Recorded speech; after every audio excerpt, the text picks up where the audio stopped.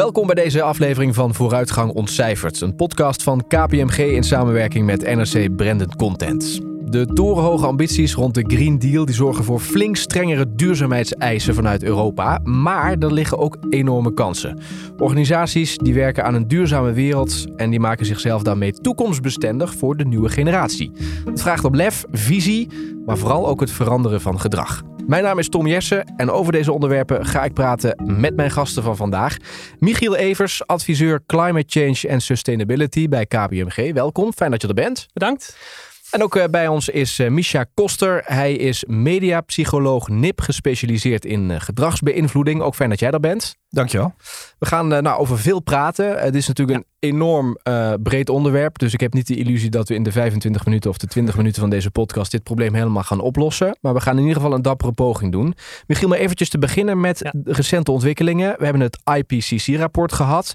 Dat drukte ons eigenlijk met z'n allen weer ontzettend pijnlijk met de neus op de feiten. Ja. Eventjes vanuit jouw perspectief. Hè. Wat betekent dit rapport nou voor ons allemaal? Die conclusies vind ik zelf erg zorgwekkend.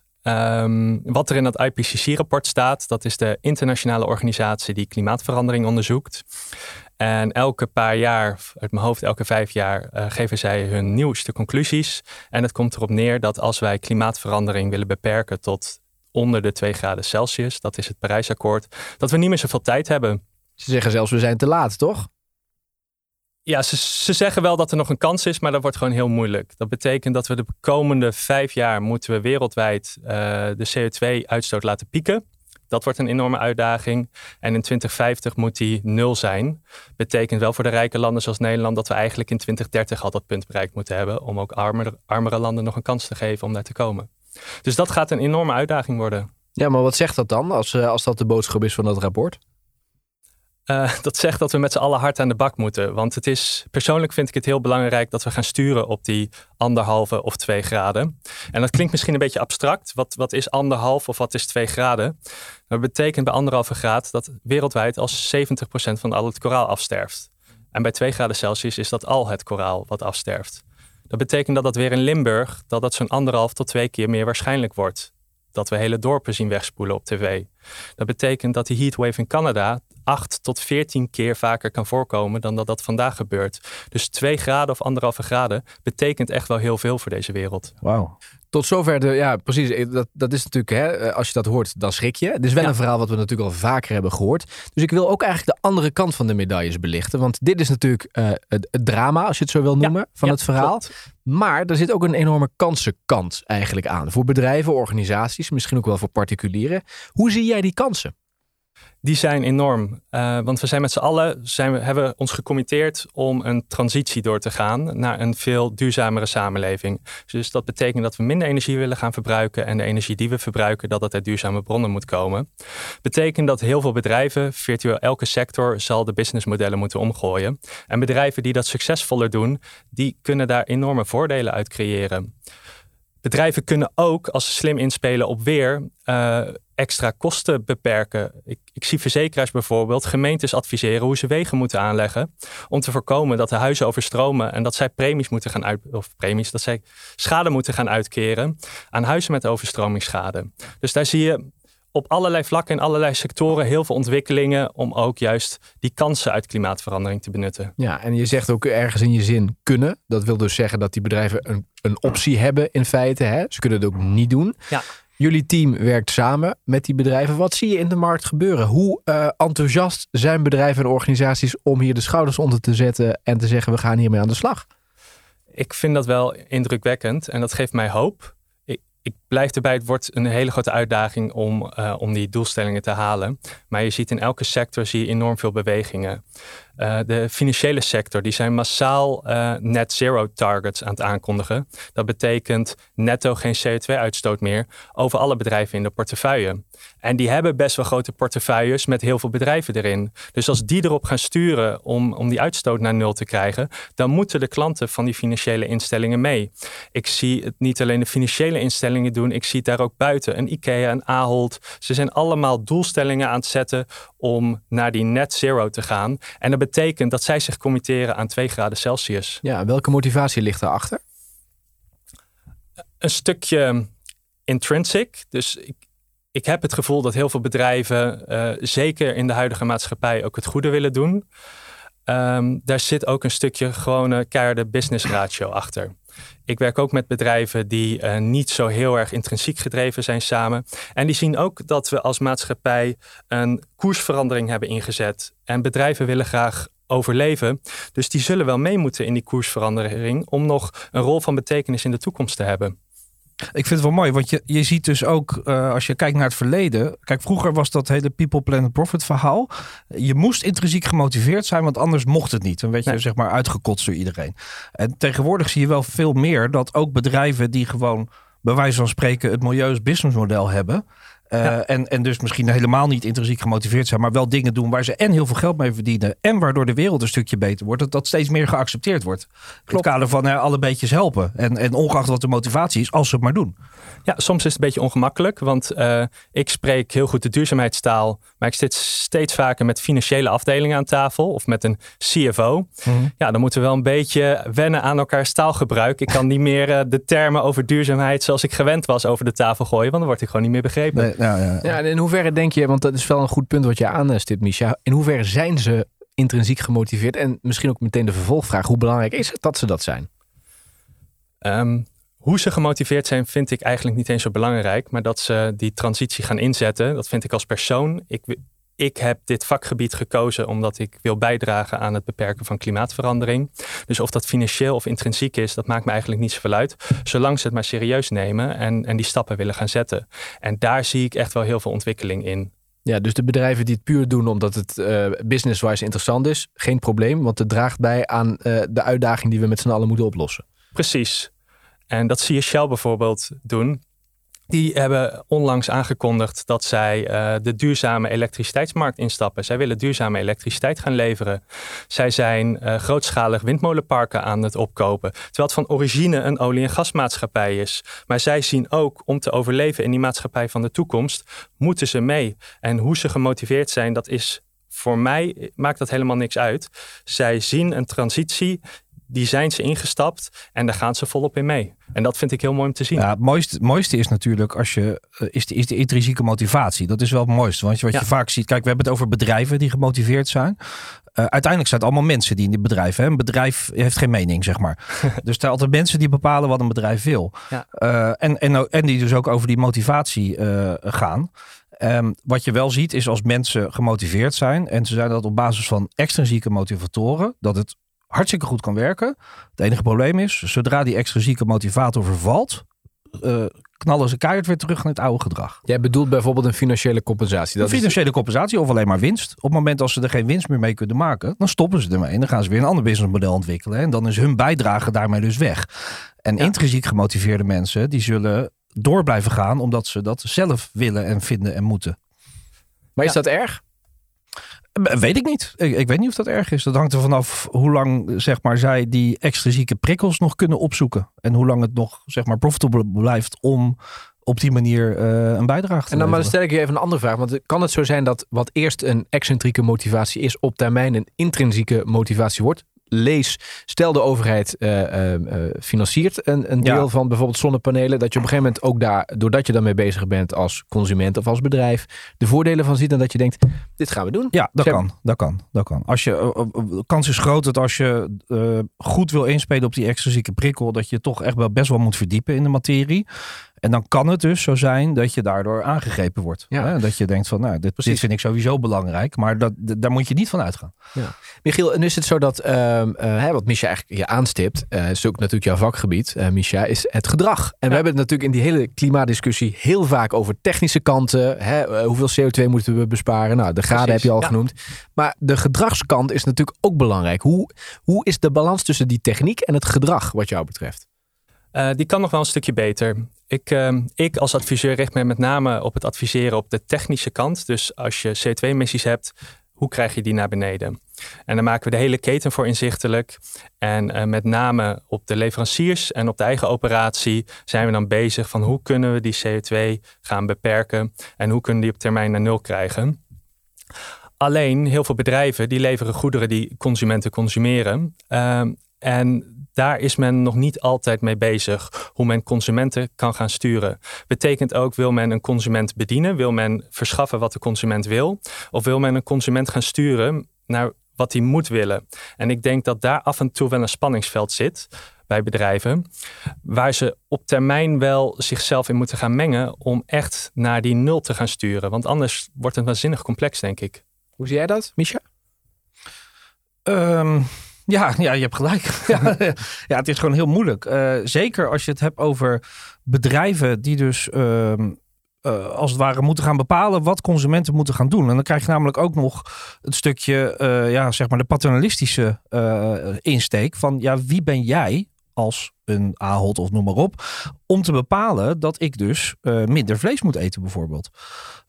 En wat je dan ziet is dat als mensen het gevoel hebben dat ze dat geldt eigenlijk überhaupt bij gedragsbeïnvloeding. Als ze worden beperkt in de keuzes die ze tot hun beschikking hebben. En eigenlijk is dat in feite wat je bij gedragsbeïnvloeding aan het doen bent. Hè. Je bent of keuzes aan het beperken of mensen in een bepaalde keuzerichting aan het wijzen.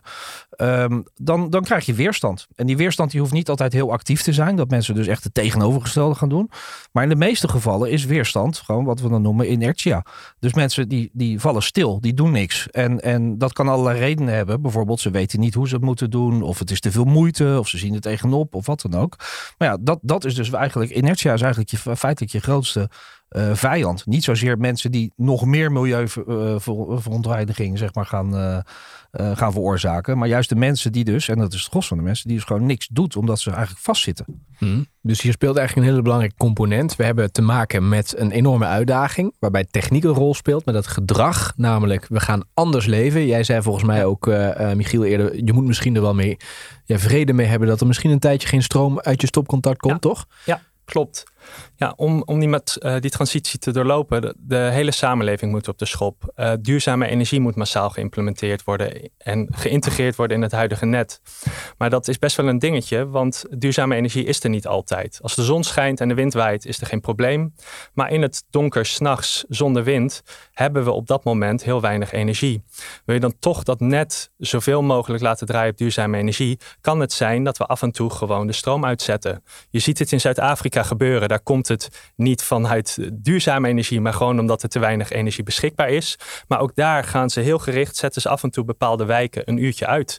Ja. Maar daar moeten we dus vrede mee hebben, dat we dus zeggen tegen elkaar, oké, we moeten eventjes, we gaan naar dat punt dat het allemaal uiteindelijk hopelijk beter wordt, namelijk duurzamere wereld. Dit is even de pijn die we moeten leiden. Maar je zult een groep hebben die natuurlijk zegt, wat jij aanstipt, Mischa, weerstand, waarom zouden we inleveren op stroom, terwijl we het nu goed hebben? Klopt, maar dat komt ook, zoals ik al eerder zei, we pakken het technisch aan. En wat ik daarmee bedoel, we gaan het probleem analyseren. We hebben de CO2-uitstoot. Waar zit die? Nou, een kwart misschien in de zware industrie. Dan zit die voor een groot gedeelte in de gebouwde omgeving. En dan zit die nog in onze voedselvoorziening. Als je het op die manier gaat analyseren, ga je bij elk stukje kijken, oké, hoe krijgen we dat naar beneden? Wat men vergeet om te kijken is, die zware industrie die draait om ons te voorzien van nieuwe iPhones, nieuwe auto's, noem het maar op. Die gebouwde omgeving, die verbruikt zoveel omdat we het allemaal ook wel fijn vinden om in wat grotere huizen te wonen en omdat we de verwarming graag op 21 graden laten staan. Dus als je niet puur gaat kijken naar binnen die sectoren hoe je het naar beneden kan krijgen, maar ook wat is de rol in de maatschappij van die sector en kunnen we er wat aan doen om die rol te veranderen of te verkleinen, dus ook wat meer op gedrag te gaan sturen, dan denk ik dat je daarmee nog heel veel extra kan besparen, wat op dit moment nog niet echt gebeurt. En in hoeverre maakt dat stukje al deel uit van jouw advieswerk?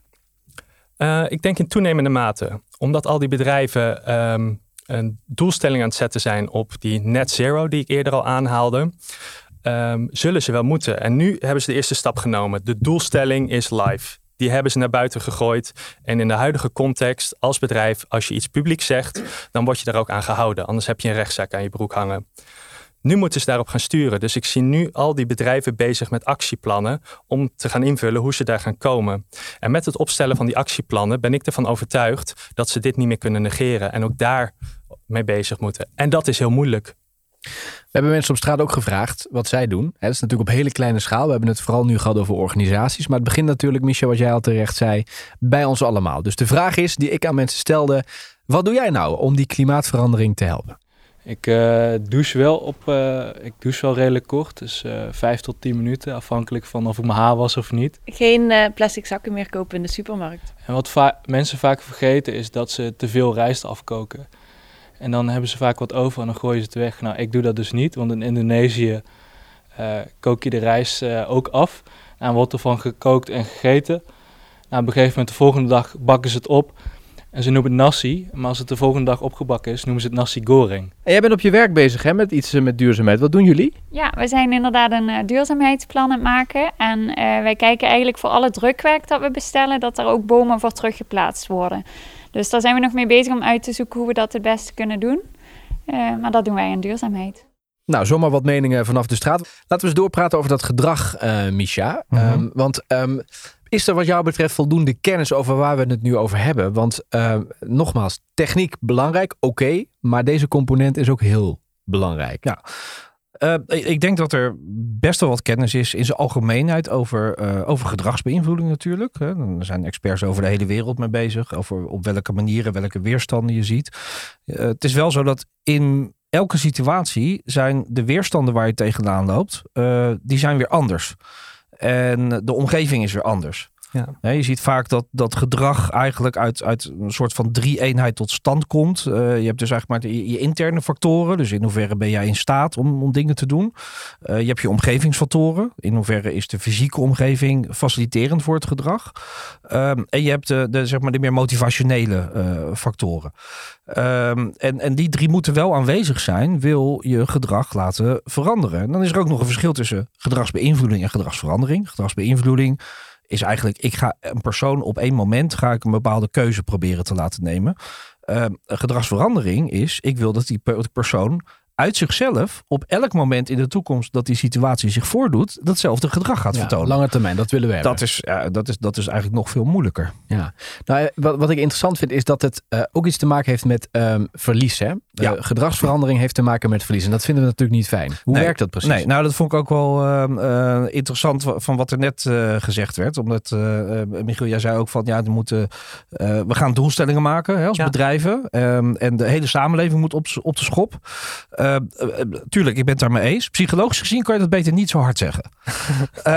Want kijk, wij kennen als mensen allerlei onbewuste processen. Eén daarvan is de status quo bias. En die zegt eigenlijk dat wij zaken of een afwijking van hoe het nu is, ook al wordt die beter, zien wij als een verlies. Gewoontedieren is dat eigenlijk, toch? Zit daarin. Het is gewoontedieren, maar het heeft echt wel met dat verlies te maken. Dus als wij naar een nieuwe situatie gaan waarvan we cognitief weten van het is beter voor ons en voor iedereen en ik verdien er misschien zelfs wel meer geld bij, dan nog zullen we afscheid moeten nemen van de huidige situatie. En dat verlies, dat is een hele sterke component bij motivatie. Om ons dus in die status quo vast te houden. Ja, heeft er dus eigenlijk mee te maken dat we lastig in staat zijn om die situatie aan de horizon, die betere situatie, om die nu al in te schatten.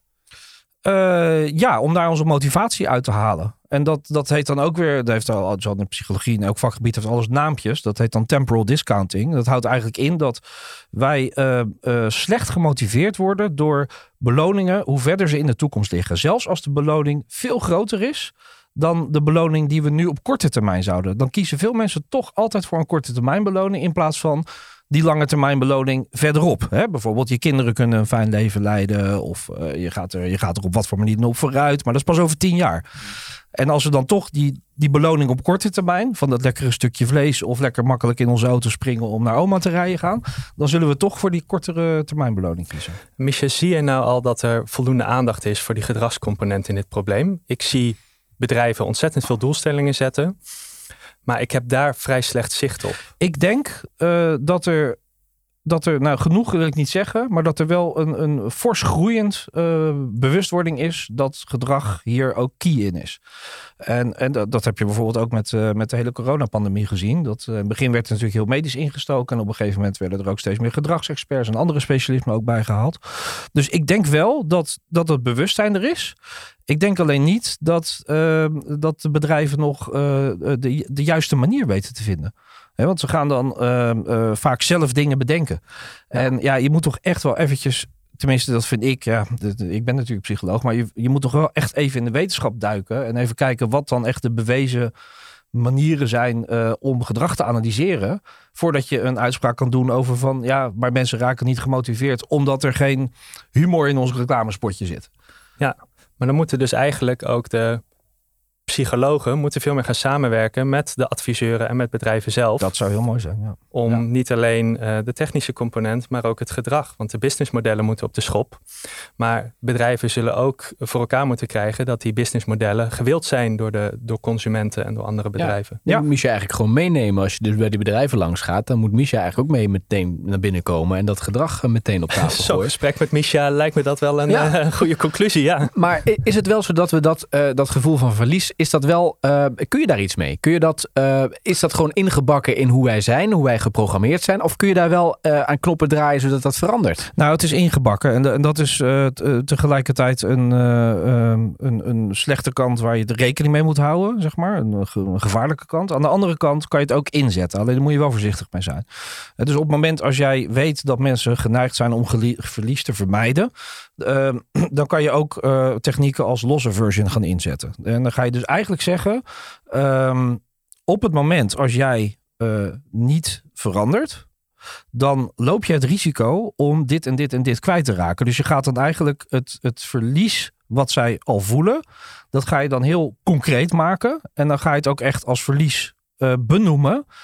Om de motivatie, zeg maar, omhoog te brengen om toch te gaan veranderen. Ja, maar we hebben het hier dus wel over de intrinsieke motivatie veranderen, toch? Dit is voornamelijk intrinsiek, als je het over dingen als angst hebt. Precies, dus de excentriek, daar kun je als overheid bijvoorbeeld dan draaien door financiële voordelen te geven. Dan gaat het al vrij snel. Maar dit is natuurlijk erg belangrijk, omdat je natuurlijk zoveel mogelijk met ze mee wil nemen in die klimaatverandering. Ja, alleen het probleem bij angstcommunicatie is dat het, ten eerste is het vrij negatief. Dus als je dat het hele jaar door doet, dan krijg je weer andere problemen. Wat bedoel je daarmee? Dat angstcommunicatie? Nou, de verliescommunicatie. Okay. Het is de basisemotie waar dat op gebaseerd is angst. Ja. Het is een van de krachtigste gedragsmotivatoren die we hebben, zeg maar. Maar als je dat dus heel lang gaat doen, dan gaan mensen daar een heel onaangenaam gevoel bij houden. Hè? Dus als je dat een jaar doet bijvoorbeeld, dan heb je weer andere problemen. Dat misschien dadelijk de praktijken vol zitten met mensen die depressief zijn of zoiets dergelijks. Dus het is lastig om het heel lang te doen. Tegelijkertijd, als je het ook weer te opzichtig doet, dan heb je kans dat mensen het soort van gaan herkennen. En dat ze daar dus ook weer door in de weerstand schieten. Dus subtiliteit is echt heel belangrijk bij angst- en verliescommunicatie als je het inzet als middel. Maar hoe kun je nou gedrag succesvol veranderen? Wat ligt daar als basis onder? Als basis ligt daaronder dat je eerst het gedrag gaat analyseren. En er zijn allemaal methodieken voor.